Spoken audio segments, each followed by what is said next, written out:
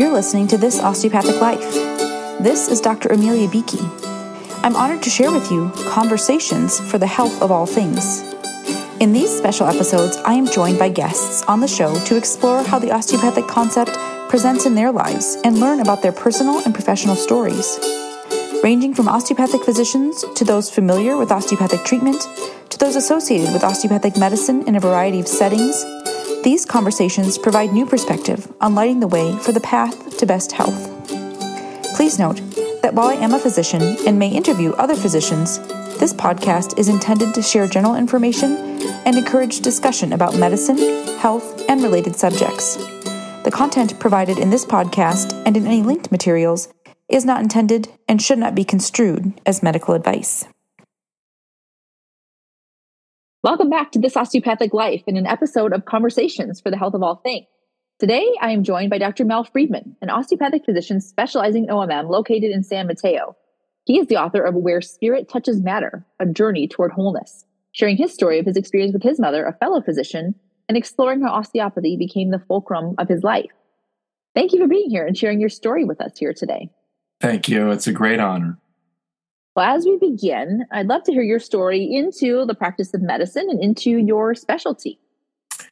Yeah, well, my story started at a very young age because my mother, who from the earliest time was my greatest inspiration, and was a Russian Jewish immigrant that came over at a time when people actually couldn't even get into the United States. And she grew up in Mexico, and Spanish was her first language, and eventually went all the way through medical school in Mexico until she came then a second time, immigrated again to Los Angeles, which is where she met my father. And then in those days when she was first in her class with 2 women and 800 men in 1945, and a lot of prejudice, a lot of difficulty being a woman, especially in medicine, but in general, and had a lot to teach me about medicine and life. And I loved all of it I decided I wanted to be a doctor at the age of 3. Mm-hmm. And then at the age of 9, set out on my life path to want to be, at the time, a psychiatrist. So that was always my driving force, was to go to medical school and be a psychiatrist. And that lasted all the way through, growing up in the 60s and then learning about the human potential movement and mind-body connections of those days. It was early times for that. And that's what made me want to go into this field of osteopathy, which I didn't know anything about, being from California, but knew that there was this element of touch, which for me was touching person to person. That's all I really knew what it was. I didn't know anything about what an osteopath would do. But the element of touch, as opposed to even psychiatry itself, the model of being somehow separate and throwing some sort of process at a person, or the person who's lesser than or separate than, I wouldn't even know where osteopathy would have taken me, but there was something innately missing in allopathic medicine for me. So I went into osteopathy to osteopathic school to discover psychiatry, and that lasted until I ended up at my dream location, which was the Menninger Foundation in Topeka, Kansas, starting psychiatry, and immediately was my first big crisis in medical school, which was that it was devoid of spirit. And the biopharmacological model, the idea that people were here on earth for a reason, that there was a spirit and that there was an emotional life that transcended molecular biology. Mm-hmm. And then that changed the course of my career for the first time. And I went back to my rotations and struggled with that, and eventually ended up in family practice. So that's how I began my career, still not knowing anything about osteopathy, but becoming a family doctor in the days before HMOs and what we have today. And the hospitalist, the surgeon, the obstetrician, the call doctor, the family doctor was all those things in those days. And I didn't last very long. So in a fit of desperation, at a moment that was probably the most life-changing time for me, I was around this time of year, actually. So it was during the high holidays for the Jewish faith. And I went to temple desperate, trying to find out what direction my life would take and hoping for some inspiration. And there was a story that was told that night that changed my life, which is that my favorite sage was a story about him, Rabbi Zusia, who lived in Ukraine and where my mother was from in the 1700s. And the story, it's going to be a good one because it starts out that Rabbi Zusia dies. So it's going to be a good story. So Rabbi Zusia dies and he's at the pearly gates. And the story is that he stands in the pearly gates and he's met by an angel. And the angel asks a question. And the question determines his fate. And the question was, if you were the angel and in front of you stood a perfect person, what question could you ask a knowingly perfect person that would determine what their future would be, whether they got to go into heaven or elsewhere? And for example, the angel says, Rabbi Zusia, how come you were not like Gandhi? Well, I actually didn't have much compassion for people. Or Rabbi Zusia, how come you weren't like Einstein? Actually, I wasn't that intelligent.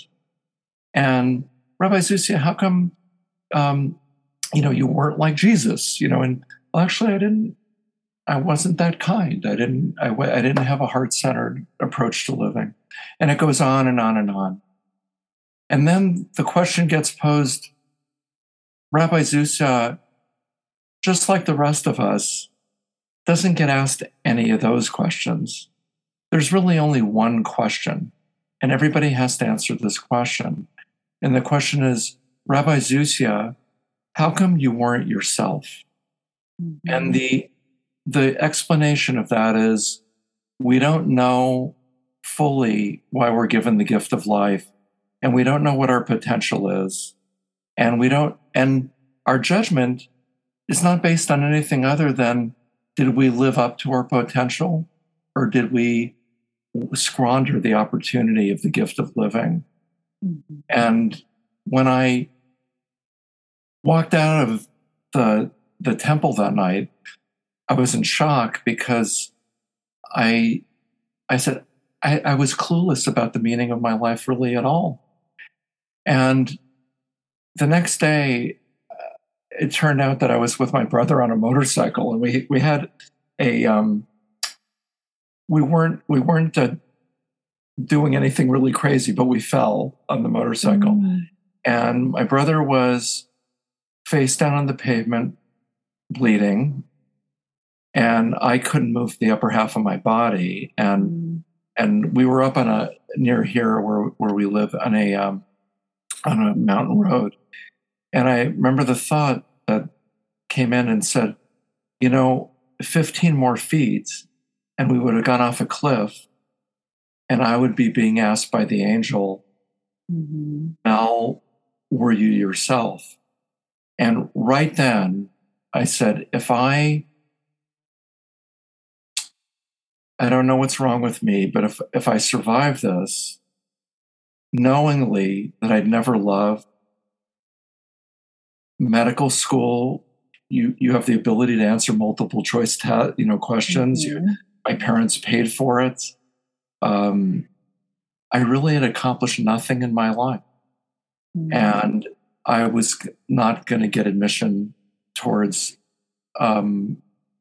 continued destiny towards God. And I said, if I live through this, I'm going to go into work at the soonest possible time. I'm going to quit medicine and I'm going to practice osteopathy, which I really knew nothing about.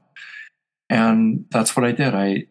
So I ended up having several fractures, and they were going to heal. And I went into work 3 days later and announced that I was quitting medicine. And 2 months later, would open up an OMT practice of which I knew nothing about. I didn't do any OMT. All I knew is that in my allopathic life, we say as an osteopath and then even allopathically that then was a little more now a little more hip to say that, and maybe now more ordinary, that we have mind, bodies, and spirits. Mm-hmm. But I realized I knew nothing about the spirit or to how to service or address this in my patients or myself. And that was the great missing piece from my life. And that the rest of my life would be the pursuit of the spiritual and the incorporation of spirit into perceiving what I've come to feel is the suffering of humanity, which is the underlying and commonality of all suffering, which is homesickness. Mm-hmm. And it's the homesickness of the exodus that we all have from coming from spirit and then being lost in a material world where we long to go home.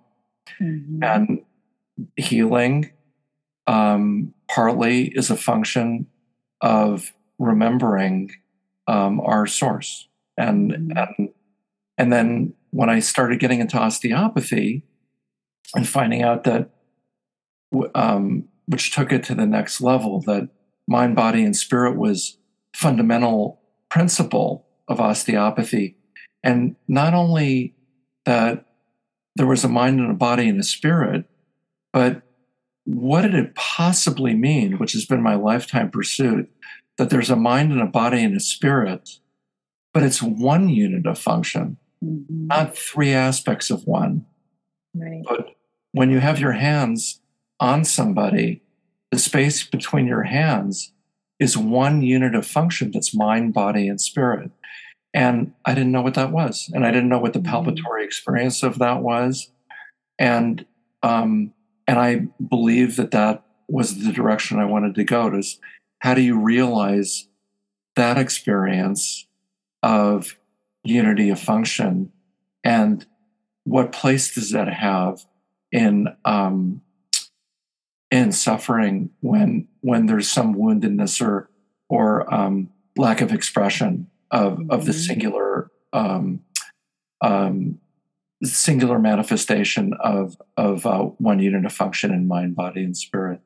And that began my pursuit of osteopathy. And I started very mechanically. I was recreating a whole education and mechanically, and did forceful maneuvers and learned to back off. And ultimately, about 12 years later, after a lifetime of study of spirituality and mysticism, and is when I met my greatest teacher, who was Jim Gellas, who was not only able to express a lot of my hunger as an expression of osteopathy, but also was able to field all my questions from various sources and traditions, to integrate them all and be able to perceive what I was searching for from all the sources, but also to have that reflect and mirrored in osteopathy.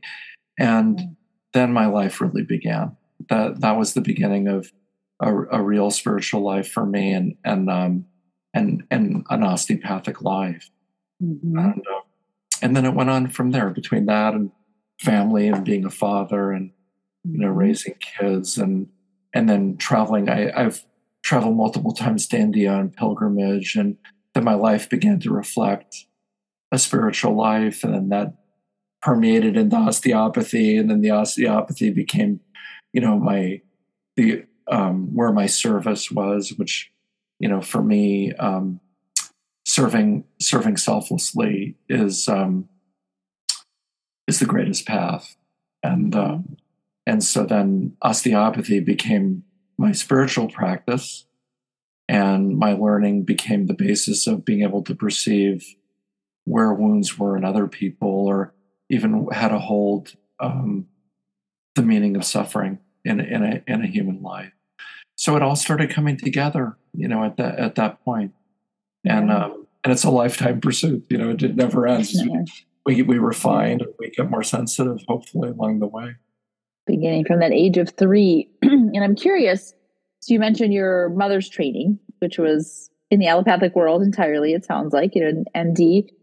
But also, as your greatest mentor, first mentor, what do you see in her as an osteopath? And we talked before we started recording, right, that, osteopathic principles aren't, relegated to DOs in that practice. So yes. I'm curious what you saw in her, as an osteopath of the soul, perhaps, what was there for her? I think there's a few things, and as the older I get, it only gets more profound for me. So one of the things about my mother was that she always said, knowing at a young age that I wanted to follow after her, that she used to say, Mel, you're not special. Mm-hmm. You are educated, and your humanity takes precedence over all aspects of education. And ultimately, at the end of our days, we're judged as people, not as physicians. And if anything, physicians are predisposed to making mistakes because we're only so educated or intelligent or well-rested or care about somebody, but we have an education that puts us in a privileged position of where somebody is seeking comfort because of that education and not because you're special. And then the next day, their education, the very person you treated today, tomorrow might be the person to fix your flat tire, and you're totally dependent on them. Tomorrow, they're the educated one. Right. So it set a context for the honor of being able to practice as a physician and to do service, and not because of identity or position or prestige. And that selflessness and being of service were the most important qualities to develop, in life, but also as a physician. She used to say that to be a good person would give you the best opportunity to be a good doctor and a good person and a happy and rewarded person. But if you're a bad person, you're going to be a bad person and a bad doctor. That's for sure. Yeah. And so the other part about this was that the requirement of the practitioner to evolve and aspire to some form of destiny or self-evolution, and the fact that healing was a function of relationship, and that the practitioner doesn't throw healing at a patient, but there's something that evolves through the engagement of the doctor and the patient because they see the humanity in each other. And that is something that was what I felt as a family doctor. But then in osteopathy, the idea that, if anything, our education establishes a fulcrum that we ourselves are an instrument that supports a fulcrum or maintains a fulcrum or supports another person through our engagement with them. And both parties are necessary for something else to come through. Mm-hmm. And the idea that all of us, our patients, come for help, but for all of us, we're really on the same path to realize something that we're not fully aware of, and we help each other. And so, in that regard, she taught me that one of the most fundamental skills of the physician is to be humble and to realize that not to be special, but to be honored, to be of service, and then to let the service take the role of purpose, and then that's part of your greatest reward is to evolve as a human being. So those are a lot of the early lessons. She also told me that a role of a physician, unlike my experience of what I see a lot today, is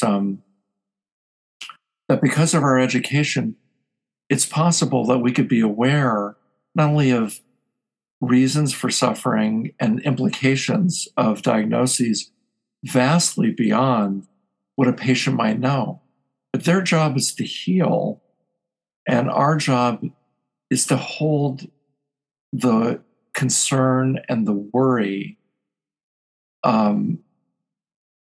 of everything we know about that person, not only of what's possible in terms of moving them forward in their life, but also to diminish concerns that are irrational on their part, so that they can mobilize the vitality in their system to work towards their own best interest.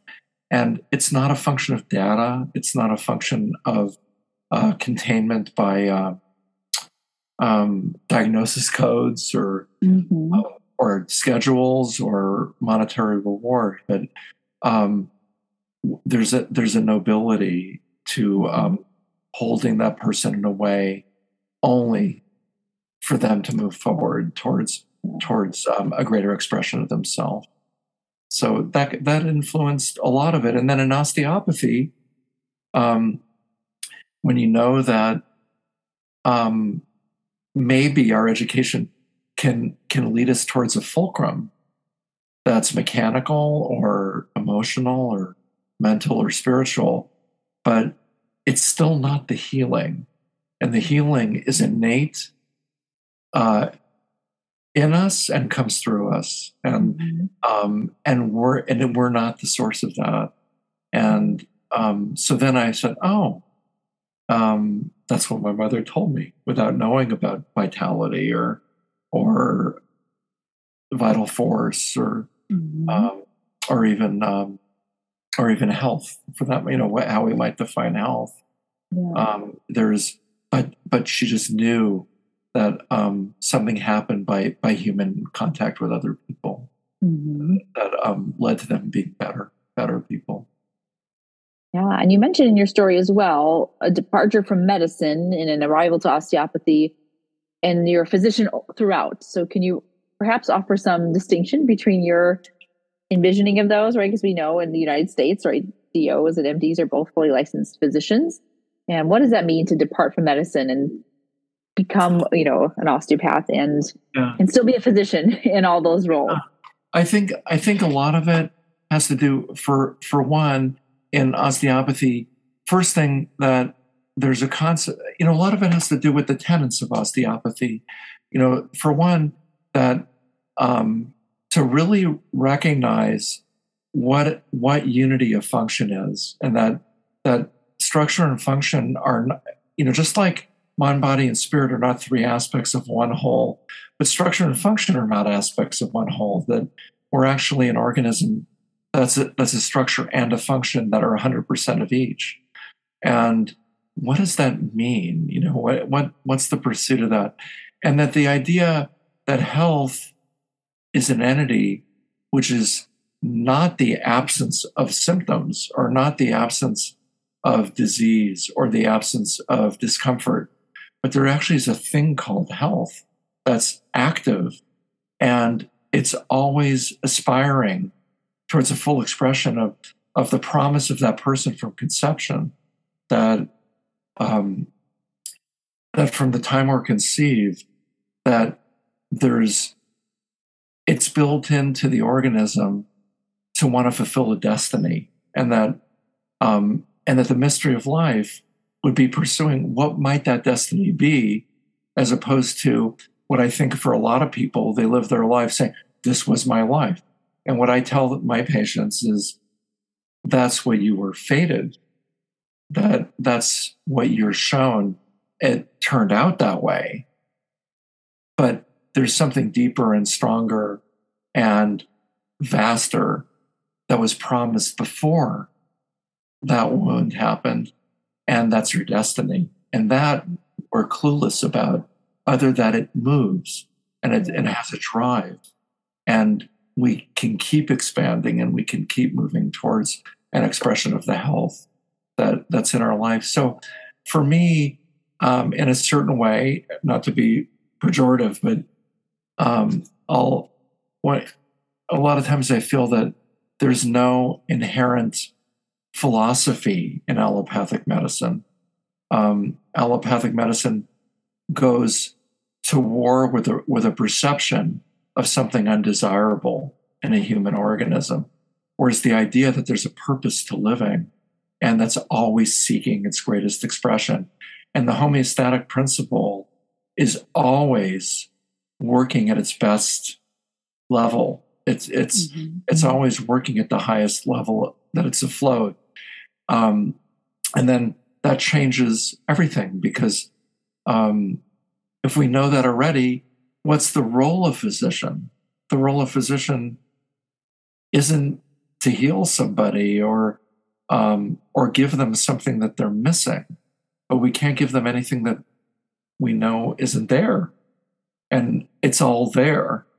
And so now the mystery is, as a physician, how do we facilitate a person fulfilling their destiny and not getting out of this discomfort of the moment or the story that they tell about why they're suffering. But it's so much bigger than that. We were created for a purpose, and we're on a path to discover what that is. Mm-hmm. So that's a whole different approach to patient care. That I thank God there's medicines and there's science, and we have antibiotics and we have surgery, but these are moments in time, but not in the process of living. And osteopathy, I think, because we know that things move and things are always moving, and maybe motion itself is a expression of how life manifests and how health manifests. And so life is a living process and not a definable or contained definition. And to me, the nature of allopathic medicine would be, the very nature would be to put it in a compartment and see how to alter the compartment. And that is amazing. That's amazing. What science, as it progresses, can alter the contents in a compartment. But then once that's altered, what's left behind is still the process that the person started at conception until they die and beyond death. And so in that regard, osteopathy reflects life and expansivity, and a promise and a hope, and not definition and constriction and containment and disengagement from how somebody's living their own process. They're within their own living process, and to see it that way, to be liberated again, to be free, to live their life. So that's a worthy pursuit as a physician. Absolutely. Yeah. And I'm curious, so as you have been inspired to write this book and continue your lifelong learning and shift the way you're engaging with patients, how you see yourself for the health of all things, right? Knowing that health has its own opportunity for exploration. Yeah. So, I mean, the best answer I can share about that is that we're all on the same journey. And it's my belief that we come from eternity, and we're living in a disenfranchised state of knowing that we're living an eternal existence, which is a lot of the underlying why we suffer is because we are in a state of not knowing that we're connected and in love with the oneness of all things in the first place.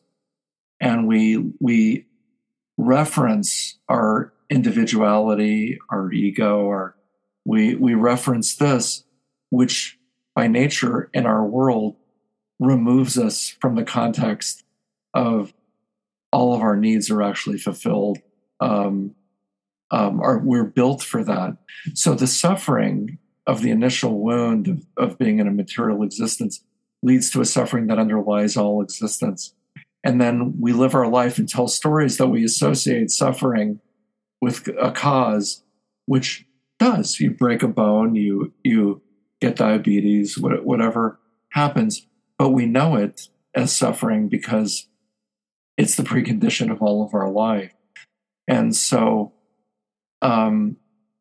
if people knew the context of their suffering, that they themselves are not only so much bigger than that, and their identity is so much bigger than that, and the game of life is so much bigger than what they've come to identify as themselves, not only would it put them hopefully more resonant with the promise of conception, but also in itself set a context for their suffering so that they can be free to draw on more aspects of life for their own healing and get back to the game, which is so much bigger than I want to feel better or I don't want to have this pain, or I have this, I'm suffering in my relationship. But it's like, yes, it's all true, but it's much bigger than that. And osteopathy has that promise because we palpate something that's more primitive and much bigger than the individual. Mm-hmm. And that's the consistent thing. So you get in the game of that stream instead of the game of, what am I going to do today? No, mm-hmm. The stream is you're alive and all the possibilities that can come out of that mm-hmm. potential. So in that regard, I think my way, I'm an old practitioner. My way is one person at a time, and if I can influence one person at a time and they can realize kindness and compassion and love and peace in their life, and then that'll ripple and ripple and ripple, and that's the best I know how to do. I'm shy, and I'm not like this is my first podcast ever, but public speaking to and it's not my way, but one at a time. So that's my way. Maybe more with the book. And so do tell people where they can find you, if you have a website or patients, who might be proximal to you geographically, and how to access your book. Yeah. So my practice is just south of San Francisco in San Mateo, California. And I do have a website, Mel Friedman DO. Mm-hmm. And I think one of my patients made that for me. I haven't looked at it in a long time. but the book, which really chronicles a lot of what you asked me, more in depth about my mother and my transformation I actually had from starting in high school that went well past into my marriage, 20 years of depression, that osteopathy and service led to a lot of the resolution of that, and how that all came together in osteopathy and what osteopathy is, and hopefully, if anything, to provide hope, to people and a light to pre-meds and medical students to orient them. But that's where Spirit Touches Matter, and that's available on Amazon. That's the easiest place to find that under my name. Thank you so much for sharing your debut podcast moment here with us and your story and the opportunity to inspire us back to wholeness. Thank you so much. I hope it has some sense to it than coherence. Yeah. And I it's been a pleasure meeting you, and I'm really honored that I was allowed to speak with you. Yeah, that's great. Thank you so much. Look forward to hearing more of your story. Great. Thank you too. I hope you enjoyed this episode of This Osteopathic Life, Conversations for the Health of All Things. Please take a moment to like, rate, and review the podcast. And if you would like to be featured as a guest or know someone who you'd like to nominate as a guest for an episode, please let me know at thisosteopathiclife@gmail.com. Visit the website at thisosteopathiclife.com or visit me on Instagram and Facebook at This Osteopathic Life. Thank you so much for listening.